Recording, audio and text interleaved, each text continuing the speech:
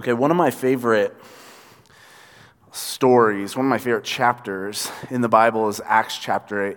And it's this story of God using this guy named Philip to go and share about Jesus with this eunuch who works for the queen of Ethiopia. And it's one of my favorite stories simply because of this. The story ends with Philip being teleported to another place. Like God literally teleports him to another town to share the gospel. And that just became one of my favorite stories because I'm holding out hope that God will give us some teleportation powers, right? Like I'm just going, okay, this is on the table, God. Like I've seen you do it. Now I want teleportation powers for your name, of course. For your name, I want these teleportation powers. And so it's become one of my favorite stories in the Bible. But anyways, this is a story about God directing this guy, Philip, to this random road where this eunuch who serves this queen of Ethiopia is riding on a chariot and he's reading the Bible and Philip goes up to him. In fact, I actually want to read from it. It's in Acts chapter 8. It's verse 30 is where we'll start.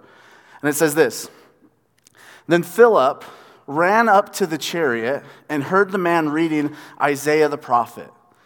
Do you understand what you are reading? Philip asked.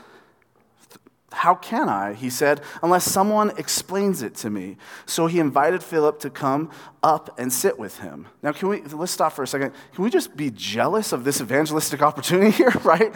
Like, God guides Philip to this place. He guides him over to this chariot area. The guy is already reading the Bible, and the guy's going, what does this mean, right? Like, help me understand what this means, right? Meanwhile, when people find out I'm a Christian over the course of my life, they go, why aren't dinosaurs in the Bible, right? Like, that's what happens to me. And if you want the good apologetic responses, there's no giraffes in the Bible either, and it stumps them. But anyways, the story keeps going. Verse 32. This is the passage of Scripture the eunuch was reading. He was led like a sheep to the slaughter, and as a lamb before its shearer is silent, so he did not open his mouth. In his humiliation, he was deprived of justice. Who can speak of his descendants? For his life was taken from the earth. The eunuch asked Philip, tell me, please, who is the prophet talking about, himself or someone else? Then Philip began with that very passage of Scripture and told him the good news about Jesus. The passage that the eunuch was reading was from Isaiah 53. And if you don't know this, Isaiah 53, it is one of the most famous passages in the whole Bible.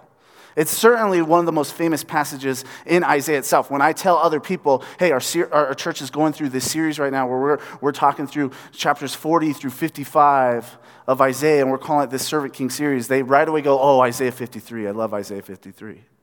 Isaiah 53 is this very famous passage in the whole Bible, and today in our series, we're getting to Isaiah 52 and 53 in this series, where we have been looking at this long poem and these poems within poems in chapters 40 through 55 of Isaiah. And here's what's interesting about Isaiah 53.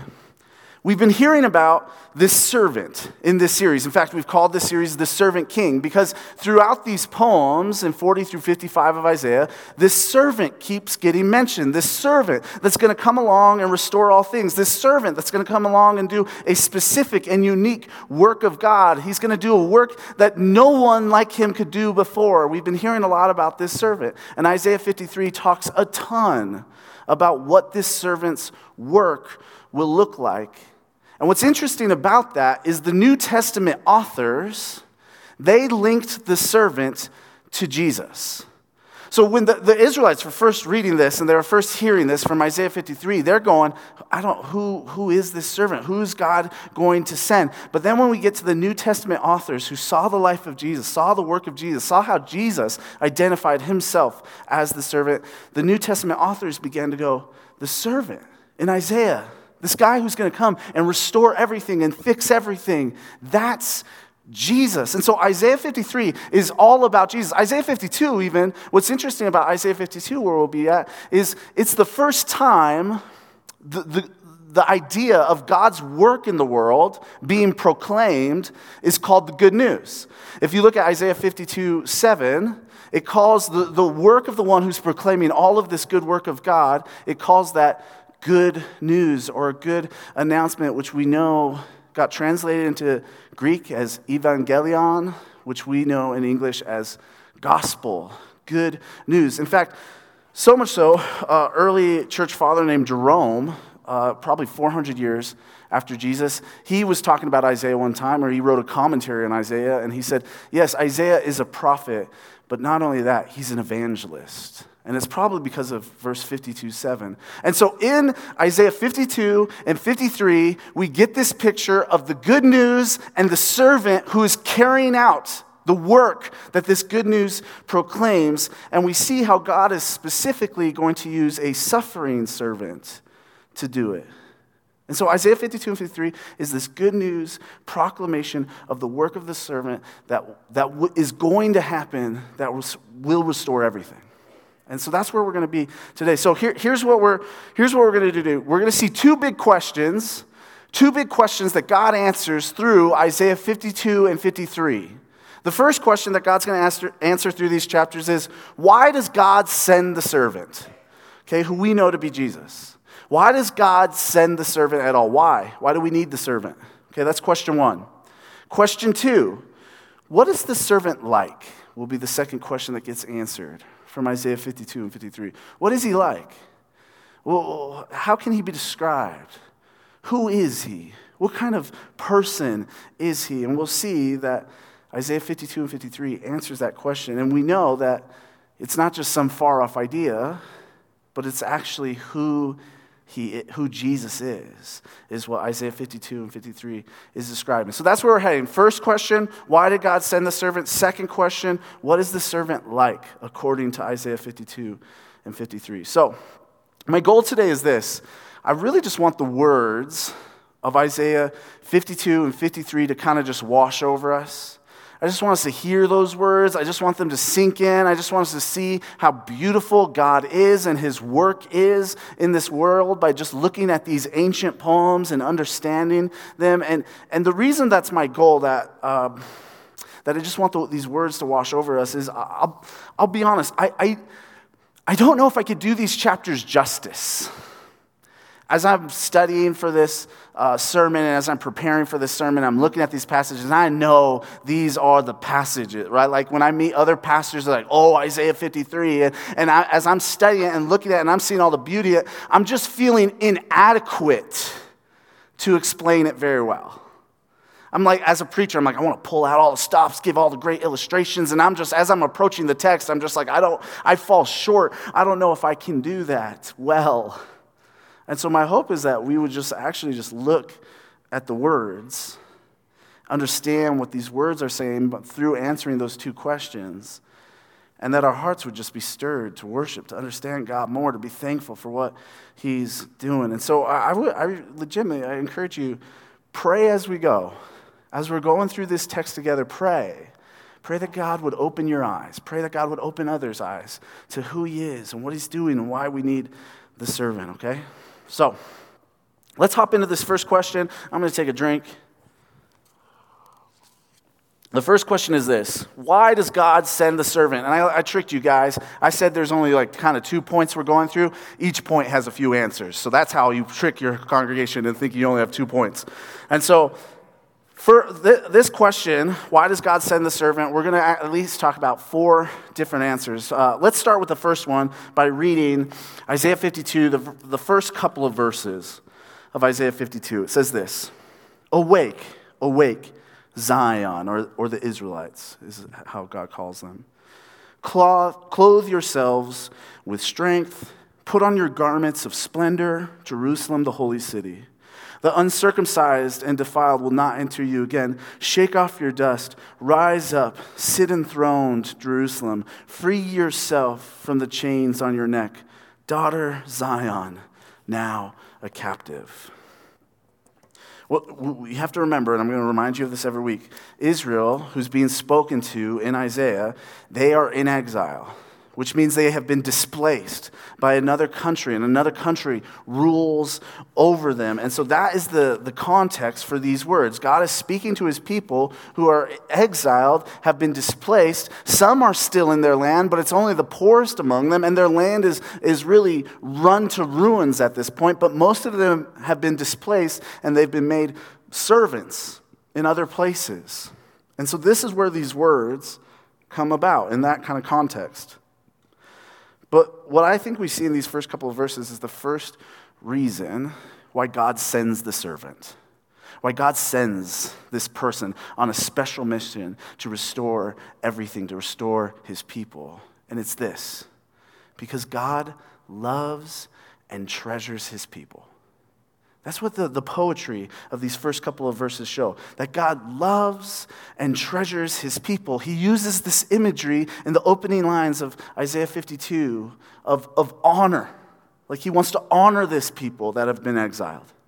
He uses this imagery of making them royalty, all of them royalty, even though they are not royalty, even though what they're experiencing right there in their life and history is the opposite of royalty. And then he once again calls Israel his daughter. All throughout this poem, God wants to remind his people that he is like a good father. He sees them like his daughter. God so treasures his people that he wants to robe them with the holy robes that the priests get. God so treasures his people that he wants them sitting on thrones, not stools. And God so loves his people that they aren't just simply his people called for a task, they are his daughter. I can never tell you guys enough, God loves you. God loves you like a good father loves his daughter. I hope I never stop telling you that, because in this series, it's become apparent to me once again how much God wants to communicate that message to us. He treasures us. He loves us. God loves you like a good father loves his daughter.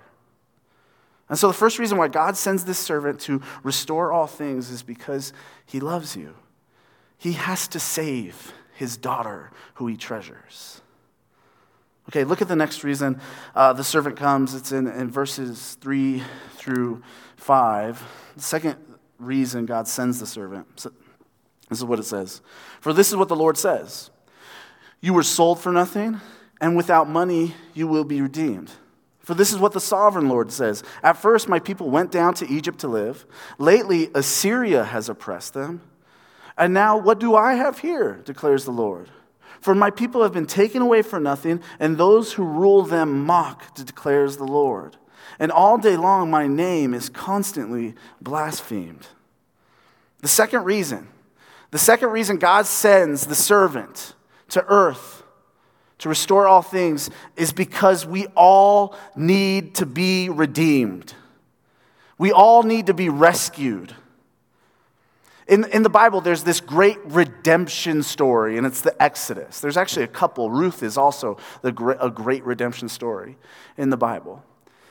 But the great redemption story in the Bible is the Exodus, and it's the story of God seeing that his people are enslaved, hearing their blood cry out to him, and saying, I can't abide by that anymore. I must use my strong arm of salvation to redeem them.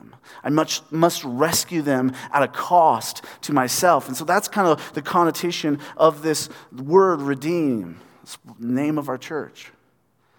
And now the Israelites, they find themselves in a similar situation as the people of Israel did when they were in the Exodus.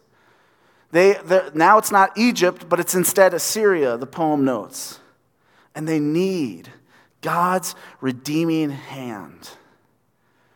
But remember, Israel is always just a picture of what God wants to do with the whole world. Israel is always there to show us who God is, what his heart is towards all of his creation. They're really there to show us everything about God and be a light pointing to him. And so it's not just the Israelites that in this moment need redemption. What they are showing us as we read this, however many years later, 2,700 or so years later, is that the world itself needs redemption. That's why God sends a servant. The world is ruled by this power of sin. The way the Bible talks about sin is not just wrong moral actions, although that is how the Bible talks about sin, but it also talks about sin being this very power that rules the world, that oppresses us. But not only does it oppress us, it infects us with its disease. And not only does it oppress us and infect us, but sin enslaves us. We all need to be rescued from the power of sin, from the oppressor that sin is. Sin is what causes all the pain, death, and misery in the world. The servant needs to come because humanity needs to be redeemed. We need to be rescued. And what this poem shows us is the servant, he is the great redeemer. He is going to be doing the work of redemption. Okay? Okay, third reason. Third reason the servant is needed is this, because we are all like sheep. We are all like sheep. Let me read verse 6 of Isaiah 53. Verse 6 says this, "We all, like sheep, have gone astray. Each of us has turned to our own way, and the Lord has laid on him the iniquity of us all." Sadly, one of the effects of sin on the human heart is it causes us to walk away from God and to choose our own way of doing things. In reality, you and I, we were created to walk with God. But sin makes it so we just don't. Sin makes it so we just don't even want to or have the desire to. Sin makes it so that we even rebel against the idea of ever walking with God at all. Sin makes it so that we are sure that our way of life is better than God's way of life. When I read this verse, I feel like it really resonates with me. There have been seasons in my life where that is definitely what I'm thinking. I wish I could be like, yeah, and it's not so obvious, like I'm really consciously thinking, I know better than God, but if I'm looking deep down at my thoughts and my heart, deep down, that is what I'm thinking. I'm thinking, I do know better than him. I know a better way for my life than God does. And often in those seasons of my life, I see my heart's draw to my own way of life rather than to his way of life. And so when I read verse 6 of Isaiah 53, I go, man, that sounds like me. And so Israel needed the servant because they had gone their own way. You and I need the servant because we go our own way so often. We need to be reminded that we're made to walk with God, not walk away from him. And so the servant comes to make a way for us to walk with God again, and so that our hearts don't go our own ways.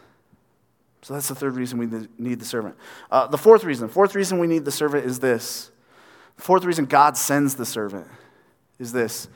Our iniquities are too heavy for us. Our iniquities are too heavy for us. 3 times in Isaiah 53, this word iniquities is used. We just read one of them. Another one of them is in verse 5, and another time it's used is in verse 11. This word iniquities. What I love about the Old Testament is the Old Testament has very robust views of all sorts of things because it used multiple words with multiple meanings to describe something. And sin is one of those things. I think I spit on my own glasses. I'm sorry. Sin is one of those things that the Old Testament uses multiple words to describe so you can kind of get the full picture of what sin is and how it works in this world. And one of those words that's used very often to describe sin and what it is iniquity. Iniquities, which just kind of sounds like this old school or churchy word. But in the Hebrew, this word iniquity, in Hebrew it's avon. And avon, it has this meaning of like crookedness or bentness. That's what it means, like almost like literally in the Hebrew. It's like crookedness or bentness. And this is one of the words that as you read the Old Testament, you're going to see time and time again describe what sin is. And Isaiah 53 uses this word 3 times. And the idea is really kind of this, like one of the things sin does is it just like makes us crooked. It makes us bent. Almost like this picture of like you're bent in on yourself almost. Like sin makes you crooked, and that crookedness leads to all sorts of crookedness in the world. That's kind of the connotation of iniquities. In fact, it makes you live crookedly. Live not the way that God would have for you. So like iniquities would be pointing out things like we lie when we should tell the truth. We're greedy when there's people in need. We murder instead of give life. And so iniquity is humanity's crookedness or bentness. And iniquity is even how iniquity itself as a power in this world makes this world even more crooked. How else the Old Testament talks about this word iniquity is very interesting. It kind of talks about how our iniquities, we have to bear them. Like almost like God is saying, okay, your iniquities, you have to bear it. You're going to have to bear your iniquities. You're going to have to carry your iniquities. You're going to have to almost like bear the consequences of your iniquities. You as a people, he says to the people of Israel all throughout the Old Testament, you're going to have to carry your own iniquities. But then, when the biblical authors also talk about God's forgiveness, they often liken God's forgiveness or describe God's forgiveness as him, as God, carrying our iniquities. In other words, God is carrying the consequences of our crookedness in this world. God is putting those things on his back and taking them off of ours.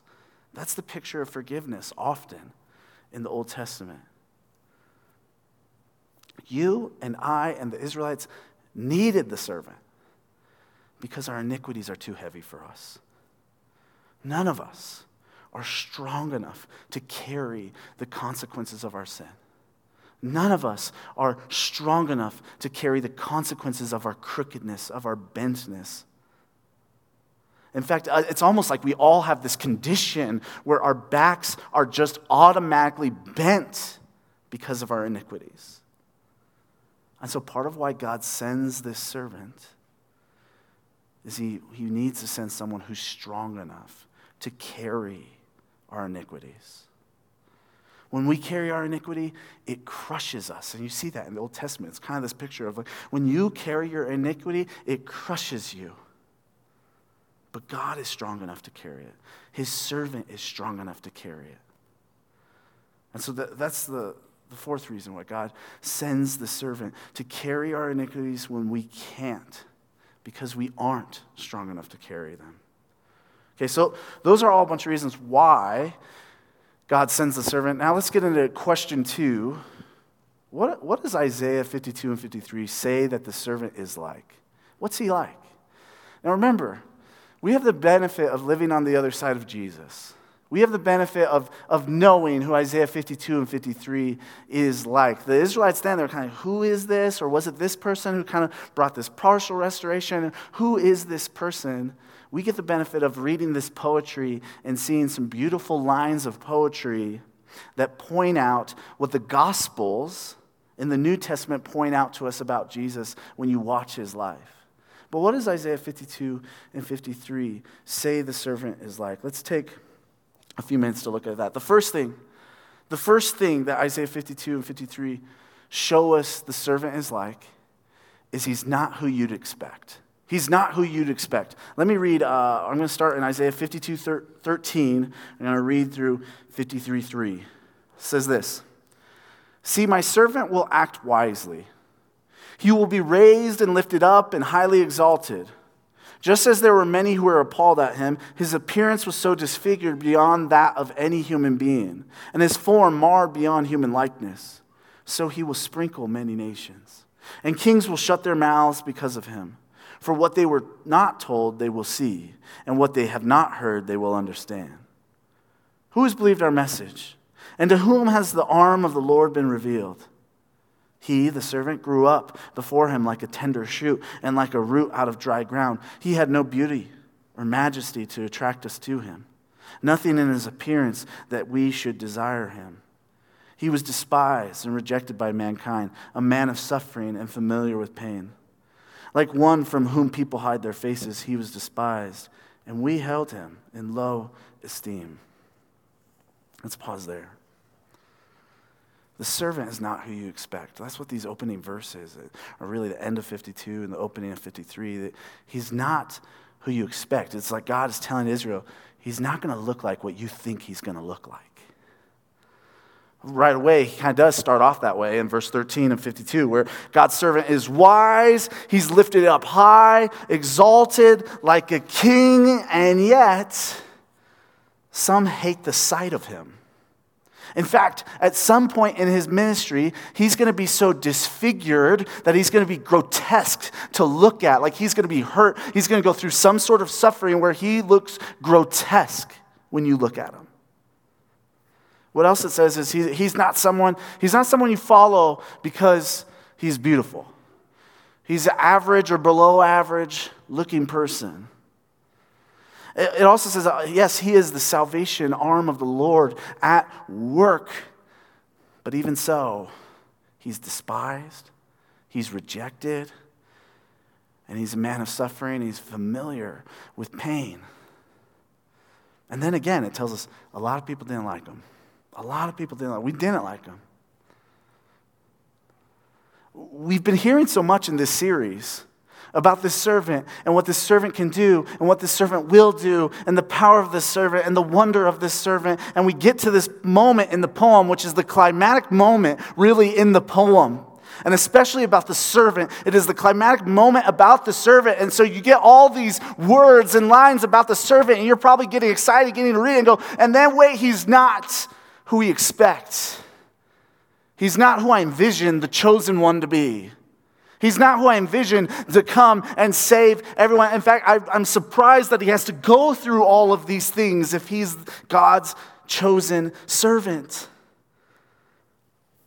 He's a king that goes through suffering and is despised, and a lot of people don't like him. Jesus, the servant king, was not who the Israelites expected. He was not who they expected. But he was who Isaiah 53 said he would be. And honestly, I think if we didn't live in this moment in history and we weren't churchgoers and all that kind of stuff, like Jesus would not be who we expect either. Like the way that Jesus brought about God's work in the world, he would not be who we would expect. Jesus probably would offend a lot of us. A lot of us would probably be like, is he the guy? I don't know. Jesus would not be who we expect. God decided to use a very ordinary, average-looking man who would have to go through a lot of suffering in order to redeem us. Church, often you and I, we come up with a certain kind of Jesus that we want. He's the Jesus we expect. Or maybe you're not a church person, you're here just visiting, checking this out. A lot of times what you do when you're checking out Christianity, checking out church, you're kind of coming with this expectation like, well, hopefully I can get this or that out of this whole Christian thing or this whole church thing. But God's servant, as described in Isaiah 53, is not who you expect.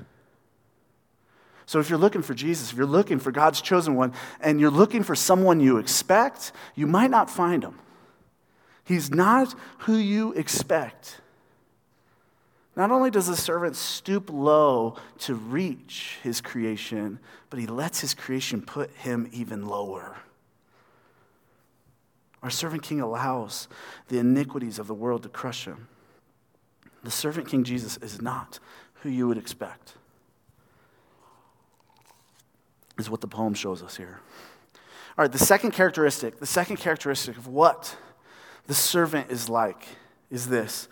He is a suffering hero that steps in front of the bullet for us. He is a suffering hero that steps in front of the bullet for us, or he is a sacrificial hero, as Isaiah 53 describes. I'm going to read, it's a long passage, 4 through 12, the rest of Isaiah 53, but you'll be okay. Verse 4, surely he took up our pain and bore our suffering. Yet we consider him punished by God, stricken by him and afflicted. But he was pierced for our transgressions. He was crushed for our iniquities. The punishment that brought us peace was on him, and by his wounds we are healed. We all like sheep have gone astray. Each of us has turned to our own way, and the Lord has laid on him the iniquity of us all. He was oppressed and afflicted, yet he did not open his mouth. He was led like a lamb to the slaughter, and as a sheep before its shearers is silent, so he did not open his mouth. By oppression and judgment he was taken away. Yet who of his generation protested? For he was cut off from the land of the living. For the transgression of my people he was punished. He was assigned a grave with the wicked and with the rich in his death, though he had done no violence, nor was any deceit in his mouth. Yet it was the Lord's will to crush him and to cause him to suffer. And though the Lord makes his life an offering for sin, we will see his offspring and prolong his days. And the will of the Lord will prosper in his hand. After he has suffered, he will see the light of life and be satisfied by his knowledge. My righteous servant will justify many, and he will bear their iniquities.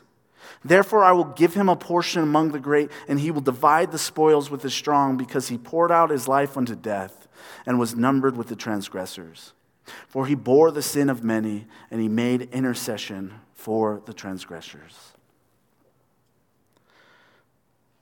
The way that the servant is going to bring about the restoration that Isaiah 40 through 51 has been talking about is through suffering.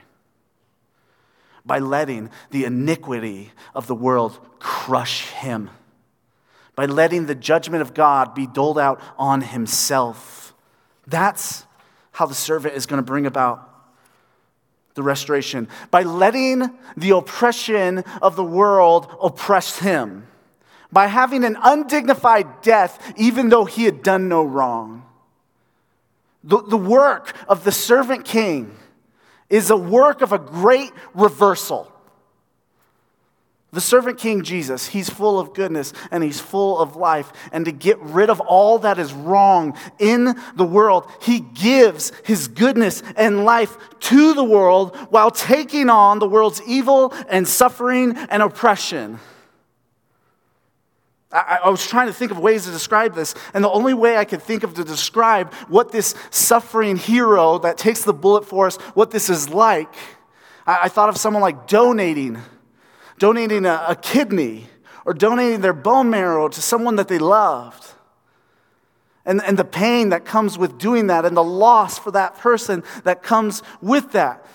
But even that kind of fails in comparison to showing what the servant does, because Jesus has to donate all of his goodness, all of his life, and take suffering and death upon himself to bring his loved one's life. The servant is a sufferer who in some spiritually cosmic way is absorbing all of the sin and evil and death in the universe while pouring out his own life and forgiveness to the world. The servant king is a sacrificial hero sufferer. He could have left us to our iniquity. He could have let the bullet hit us. But he steps in front of the bullet so we could have life. As I was just studying this passage, I'm just like, I'm enamored with Jesus. I'm enamored because there's a lot of ways he could have done this. There's a lot of ways he could have saved us. He could have chose ways that related to us far less. He could have chose to not empathize with us as much. He could have chose not to step in our shoes as much, but he did choose all of that.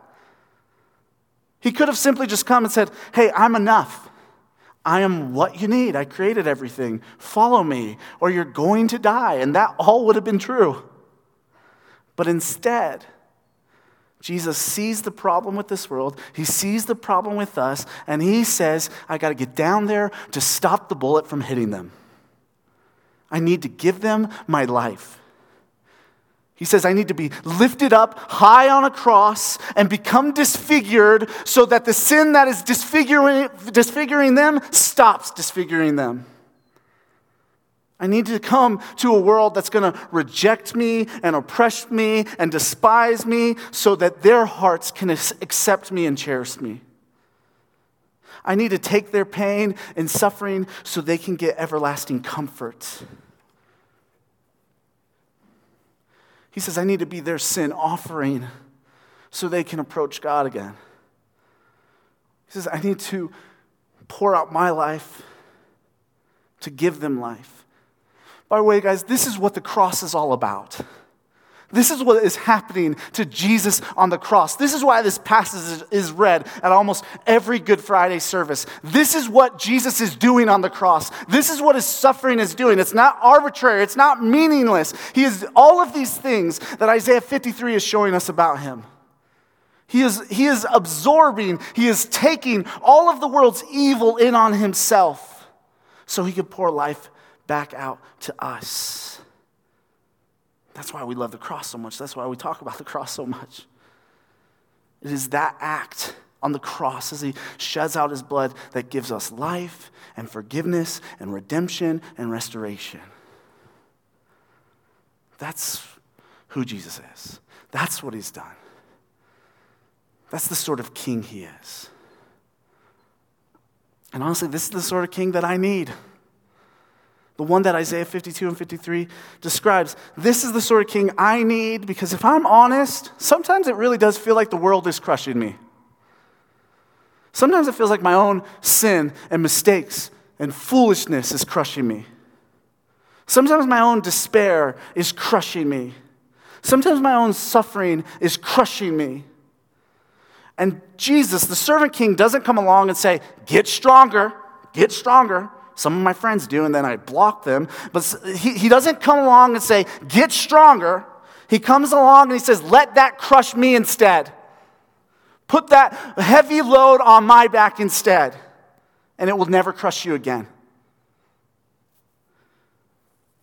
And he seems to be the only king offering that.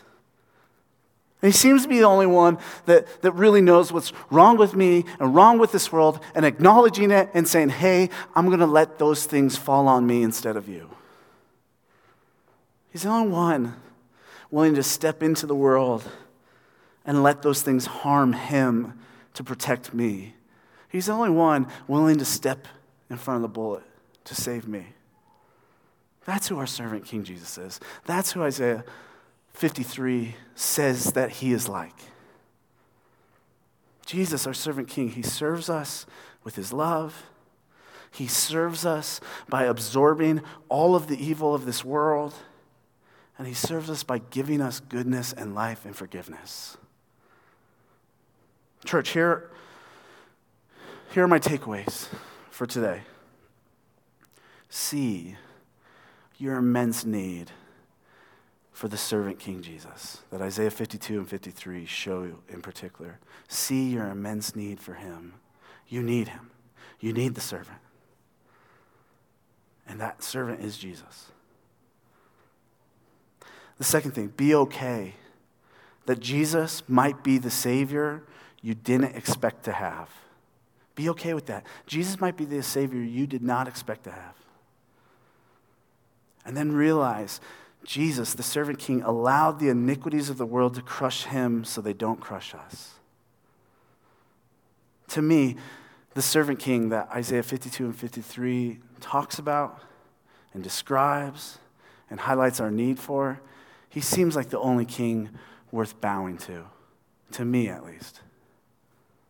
And so, church, may we all bow to him. Amen? Amen. Let's pray. God, thank you for the servant. Thank you for your son. Thank you for yourself. God, I pray that these words do exactly what I hope they would do. I hope they just pour over us, wash over us, stir our hearts to deep faith in you, stir our hearts to worship you. God, if there are anybody in here today, God, that are not sure about you, not sure about your son, could you just do something by the work of your Spirit to make them sure, to help them to turn to you, to help them to see how they need you, and that you are the antidote, that you are the thing that they need, that they've been looking for. God, thank you so much.